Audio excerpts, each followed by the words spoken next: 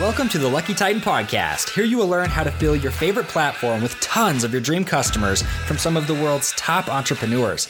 I'm your host, Josh Tapp. Now let's get started. What is up, everybody? Josh Tapp here again, and welcome back to the Lucky Titan. Today, we're here with Kaelyn Query, and I am super stoked to have her here today. So she is the founder of Lexington Events, and that for some reason has been so hard for me to say. Lexington Events. But I absolutely love what she's doing over here because she's really heavily involved in the events space. And in the coronavirus world, that's a very scary space to be in.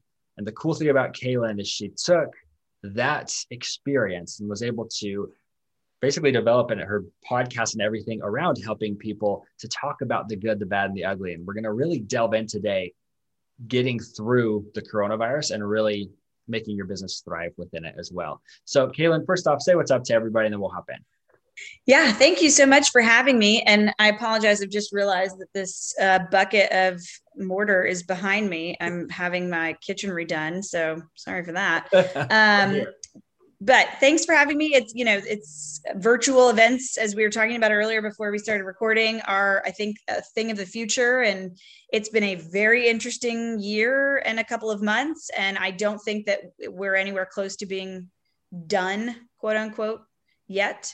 But I'm excited to chat. Thanks for having me. Yeah, that'll be great. I'm excited. So for you, especially coming from the event space, the physical event space, you've been running events all over the country for multiple years now. So first off, what was the initial impact on your company? And then how have you pivoted since then? So in Kentucky, obviously all the protocols and the guidelines are different state by state. There are federal mandates, but when this first happened, and really since, there's not been many federal mandates. But then each state makes their own guidelines and mandates. And then city level, cities can come in and they can't be less strict than the state, but they can be more strict than the state. So you essentially have to look at what are the federal mandates and then the state and then the city of wherever you're hosting an event. In Kentucky, which is where we are based, things for events shut down on March 17th, and they did not open back up until July 1st. And that was a hard, you cannot even be inside your building with employees, with tours, with anything. No client meetings, nothing in person from March to July. So that was not great for an event professional because what we did prior to COVID was in person. I mean, virtual events really weren't that popular. They weren't that prevalent. So, pivot is a nice word. We had a hard concrete block that we ran into, and very quickly had to initially start just running through the list and canceling everything. And, it was we don't know if we're rescheduling it. We don't know. Of course, at first, obviously, I was telling all my clients, this will pass. This is going to be a month. In April, we'll be fine. May will be fine. And then April, May would come and I'd be like, June and July, we're going to be fine. Summer is here. Summer's coming. We're going to be fine. Then summer would roll around and I was like, I have no idea what's happening anymore. I don't know. So, you have to start looking at, do we cancel? Do we reschedule? Do we postpone? What do we do? What's best for the client? What's best for their ticket holders and their guests? What are vendors allowing you to do? So there's a lot of steps in that, but, obviously virtual was the initial option. And a lot of people did move to virtual events. And I think a hybrid of virtual and in-person will be the model moving forward. Some events just aren't conducive to that. Music festivals hard to do virtually. That's the bulk of the allure of a festival is being in person. But, conferences, certain parts of trade shows, continuing education classes, things of that nature are easily done online. We've had a lot of nonprofit fundraisers move to a virtual, format.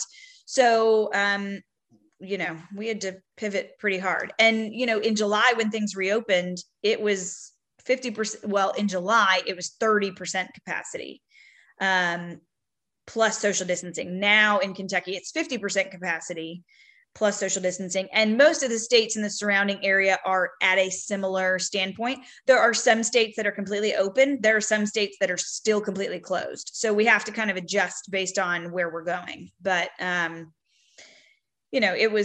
it's an interesting year for sure. But that gave us an opportunity to kind of look at, what kind of events do we want to be involved in? I mean, now that we have been forced to stop and take a break, let's look at our business model. Let's look at what we're charging. Let's look at what kind of events we're involved in. And do we want to move forward with all of these things in this way? Are there things that we want to cut? Yes. Are there people that we want to cut out? Clients? Yes. So this gave us an opportunity, a forced opportunity to, reevaluate all of those things. But that also gave us an opportunity to kind of, as you mentioned, me personally, to look at some other projects that I had in the works, the podcast, the book that I've finished, things of that nature, and kind of get that rolling, which helps the business. It all just kind of works together. So it's been an interesting year. Yeah, I love that. Well, and the reality is, I mean, if everybody tells you that they weren't even hit by it, they're lying to you. I think in the digital space, we weren't hit as hard for sure. I mean, for us, we actually had a lot of spike in business, but initially we were working with a lot of small businesses that had brick and mortar businesses. We lost 70% of our clients right at the beginning, but then a month later we had recouped it with other things because we decided, hey, let's pivot, let's focus on our areas of genius. And it actually kind of allowed us to, as you said, fire the clients that you didn't want to work with and clean up, right? And systematize and make it so simple. That's what 2020 was for us, is it allowed us to just kind of realign, simplify everything and go, cruising forward. And, one of the things about your story that intrigued me is that you really took this time to build your personal brand and yourself as a person. I know we talked about this as one of the points that we were both kind of laughing at the beginning, is that both you and I are doing our MBAs in the evening, and people will ask us why. You have companies, like you both have successful companies. What are you doing, right? And I want to ask you that. Why have you decided to focus on that side? Yeah, I mean, an MBA. So I'm enrolled in LSU for an online MBA, and I'm doing an accelerated master's certificate program through Notre Dame. Luckily, the they're on a term system instead of a semester, and their terms alternate. So when I have a break in one, the other one's going, which means I'm in school all the time. But right now, I mean, we're just not having as many in-person events. Now things are starting to pick back up, but it had always been on my list. Everything shut down. So now I have time. Everyone's moved to online platform. I mean, the classes, now I will say some of the classes I'm teaching myself, which is a little different. And I'm very proud at the grade that I'm getting, considering that I'm teaching and learning at the same time. But, as an entrepreneur, I always want, and just as a person, I like learning. I always want to continue to learn. Some of these classes for my MBA, it's funny, I write these papers and the professors will say, you should be teaching these classes. You're writing these papers and you can give 20 examples of crisis management, divestment, whatever the topic is that week. I can give you probably 32 examples from the week prior of things that have happened. But there are things in each class that I'm learning, things that I can apply to my business or multiple businesses. And I'm always looking 3-4 steps ahead. So I've got some long-term goals and plans for myself that this is a part of, along with just continual education and continual growth, which I think is always important. Oh, I completely agree. And the funny thing that we've been seeing, and this is something I'm very, very passionate about, is, and it's been so interesting to me recently talking to so many successful people, how many people have taken this time to step back. It is a time to build your personal brand, right? Because you've got all this time. Why don't you just share what you know, right? Yep. Build your brand, get people excited about you as a person. And then whatever you're doing, it will grow from there. But I think it's so intriguing to watch the way people handle the crisis here, right? That they're saying, okay, a lot of people are just closing their doors and giving up. And some people are acting as if nothing's happened. Right? Like, you've talked about people come on your podcast. No, it's all great. It's like bull. I highly doubt that. We're in the same town. I know it's not great. You're closed down. So I want to ask you this. When it comes to building your own personal brand in connection with your physical brand, like you have, how have you found to delineate between the two, and where do those two kind of meet? Yeah. So I'm obviously in the event space. So I try to focus on things that I know well. I'm very specific and very intentional about what I will agree to do. Obviously, I know what I know, and it's small business, it's entrepreneurship, it's events, it's things of that nature. Anything outside of those topics, I'm probably not going to speak on in a public or semi-public way. So when I'm looking at building my brand, I do a lot of guest lecturing that we have several colleges and universities in close proximity of the town that I live in.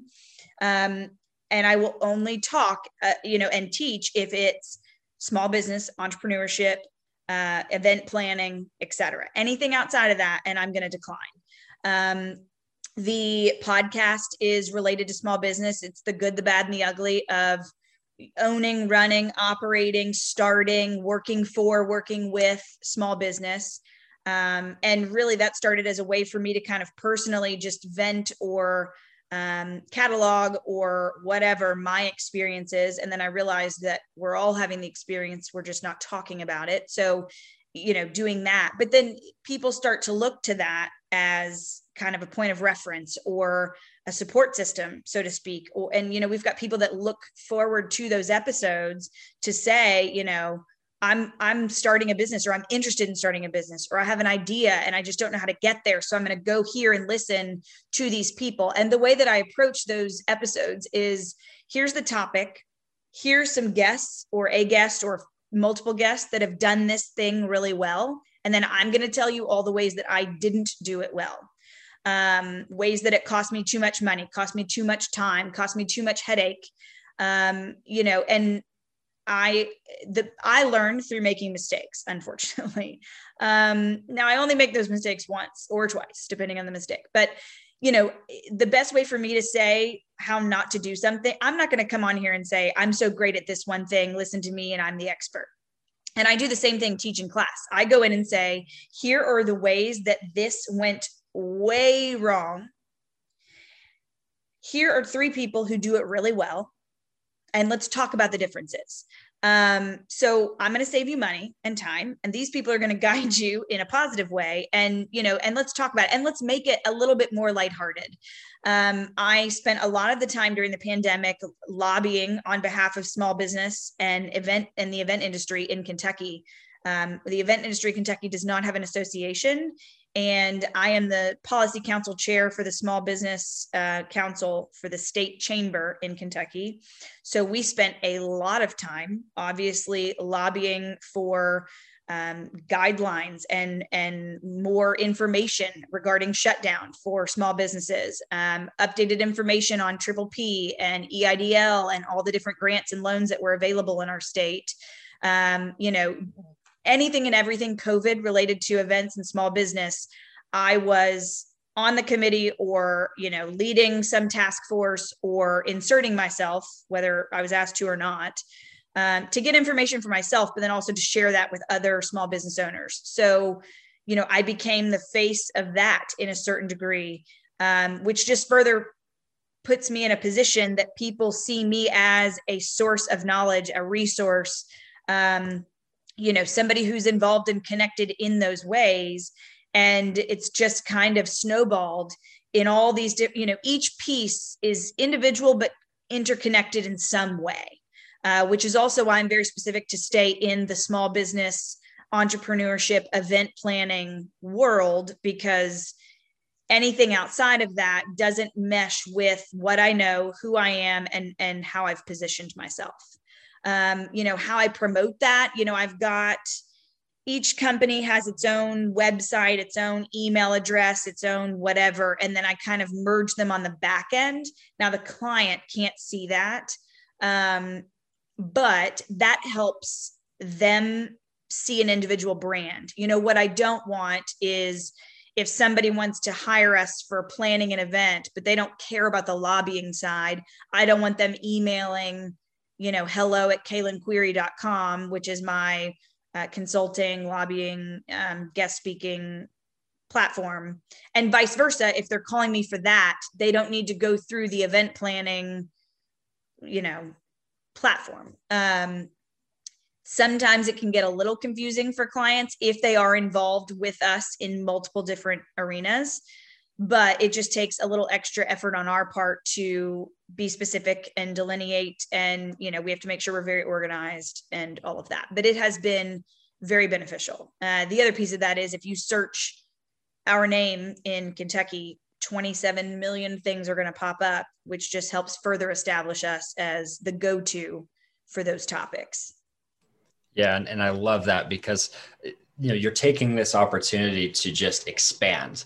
And a lot of people are saying, okay, my sales numbers are declining. So what do I do? It's like, well, spend time and money expanding everything else, because when it opens back up, your income's going to jump to meet that. Yeah. Jump to meet that work. I think a lot of people aren't taking that into consideration. It's like, these are the moments for you to just, it's a blessing, really, more than a curse. Yeah. So I really love that. But, and I want to ask you this, Kaelyn, because this is really the premise around a lot of like your book, your podcast, and, your lifestyle, really. You've worked with so many small businesses, and we talk a lot about what to do, but I love how you talk about what not to do. So for you, what would you say are kind of like the big 3 not to do's of a small business? Oof. Not to do would be not hiring an attorney. You have to hire an attorney. That is the one expense that, when you're a small business, especially when you're starting out or an entrepreneur, you're trying to keep costs and expenses as low as possible. Depending on the type of business, normally you probably don't have a lot of capital, or you never have enough capital, which would be my second point. But hiring an attorney is the single most important thing you can do as a startup anything, because there's so many things that you don't know. And if you set it up the wrong way, you're going to have to pay an attorney later to fix it. I have closed businesses because of contracts that I wrote. I know nothing about writing I do now because I've been in enough court cases to learn what they say. But, when you start out, that's just one thing you don't know. And it's going to cost you a lot less to have the attorney do it on the front end than it is to have them fix it on the back end. When you start from scratch, it's very different than when you give them a 10-page contract that you've drafted, with combined clauses and whatever. And then they basically have to go through line by line and tell you why this is terrible. And then filing, what kind of business do you need to file as, how do you get your corporation set up? There are so many things that you just need an attorney for, and it costs you so much less money to do it on the front end. With that capital, you never have enough money. Whatever you think you need to triple it, because if you're short on anything, it's money and time. And then the biggest thing I would say not to do would be overcommit yourself. I think, and I've done this, I don't do it now because I've learned enough the hard way, but the first couple of businesses I started, I think I thought that as a new business, if I wasn't just slammed busy, then it meant that I wasn't popular. People didn't like me. My company or service or product wasn't worth it. So I would overcommit myself. And you end up working 7 days a week, 25 hours a day, which means you're exhausted and you're not putting forth good effort for the clients that you are booking. And to be honest, eventually it starts to turn people away. And now when I talk to companies that seem like they're overcommitted, I step back and say, you don't have the capacity to take me on as a client or to provide this service or this product. And then I look back to when I first started, I'm like, good Lord, I can't believe people let us do their events with how busy we were and seemed. And part of it is you're new and you're trying to make money. So you take everything that comes your way, and it's hard to learn, but saying no ends up allowing you to say yes to things that are bigger and better and matter. It's a little hard to see that in the beginning, but saying no and not overcommitting would be my third big thing. Yeah. And I love that. I mean, that was 3 rock solid pieces of advice because, one of my favorite quotes, and it comes from Dean Graziosi, he's like, everybody makes a to-do list. I make a not to-do list, and his whole business is centered around that. And I love that concept. We've even applied that in our company because like you said, when you remove those big blocks, like you talked about earlier in the interview, running into those concrete blocks, if you remove those things, everything opens up to you. It's the craziest thing, even saying no to big contracts. Like you said, we put down contracts that like made me sick. We were turning it down sometimes. Yeah. But it opens up to something bigger and better, and even if it's not something you've turned down, if it's something you've lost, we've lost contracts, we've lost clients, or we had them and, we just weren't seeing eye to eye. And you look at the money that you're losing or the exposure or the potential connections, and not once, even when we've bankrupted companies, and whether it was a chosen or forced or, whatever, shut it down. Maybe didn't file bankruptcy, but it just wasn't going well. So we shut it down.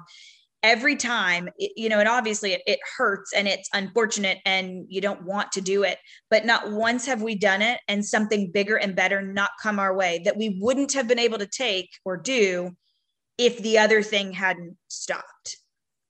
Yeah, I completely agree.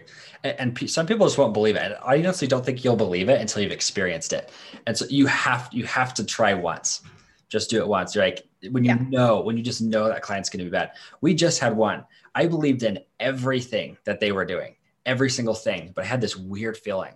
I'm like, this reminds me way too much of this really bad client we had. And it was one of these clients where they appeared really amazing. We jumped into it with them, and about 2 weeks in, it was immediately apparent this was not who we should be working with. And it was like a 6-month relationship. We'll never get those 6 months back. Right. And, but when we saw that with this client, I was like, this potential client, we turned it down. And I remember even some of our employees were like, what are you doing? Why did you turn that one down? That was like a guaranteed sale. But it was a great move for our company. We had a lot of larger contracts come in right after that. We had the time to take on things like you said. It's an amazing Absolutely thing.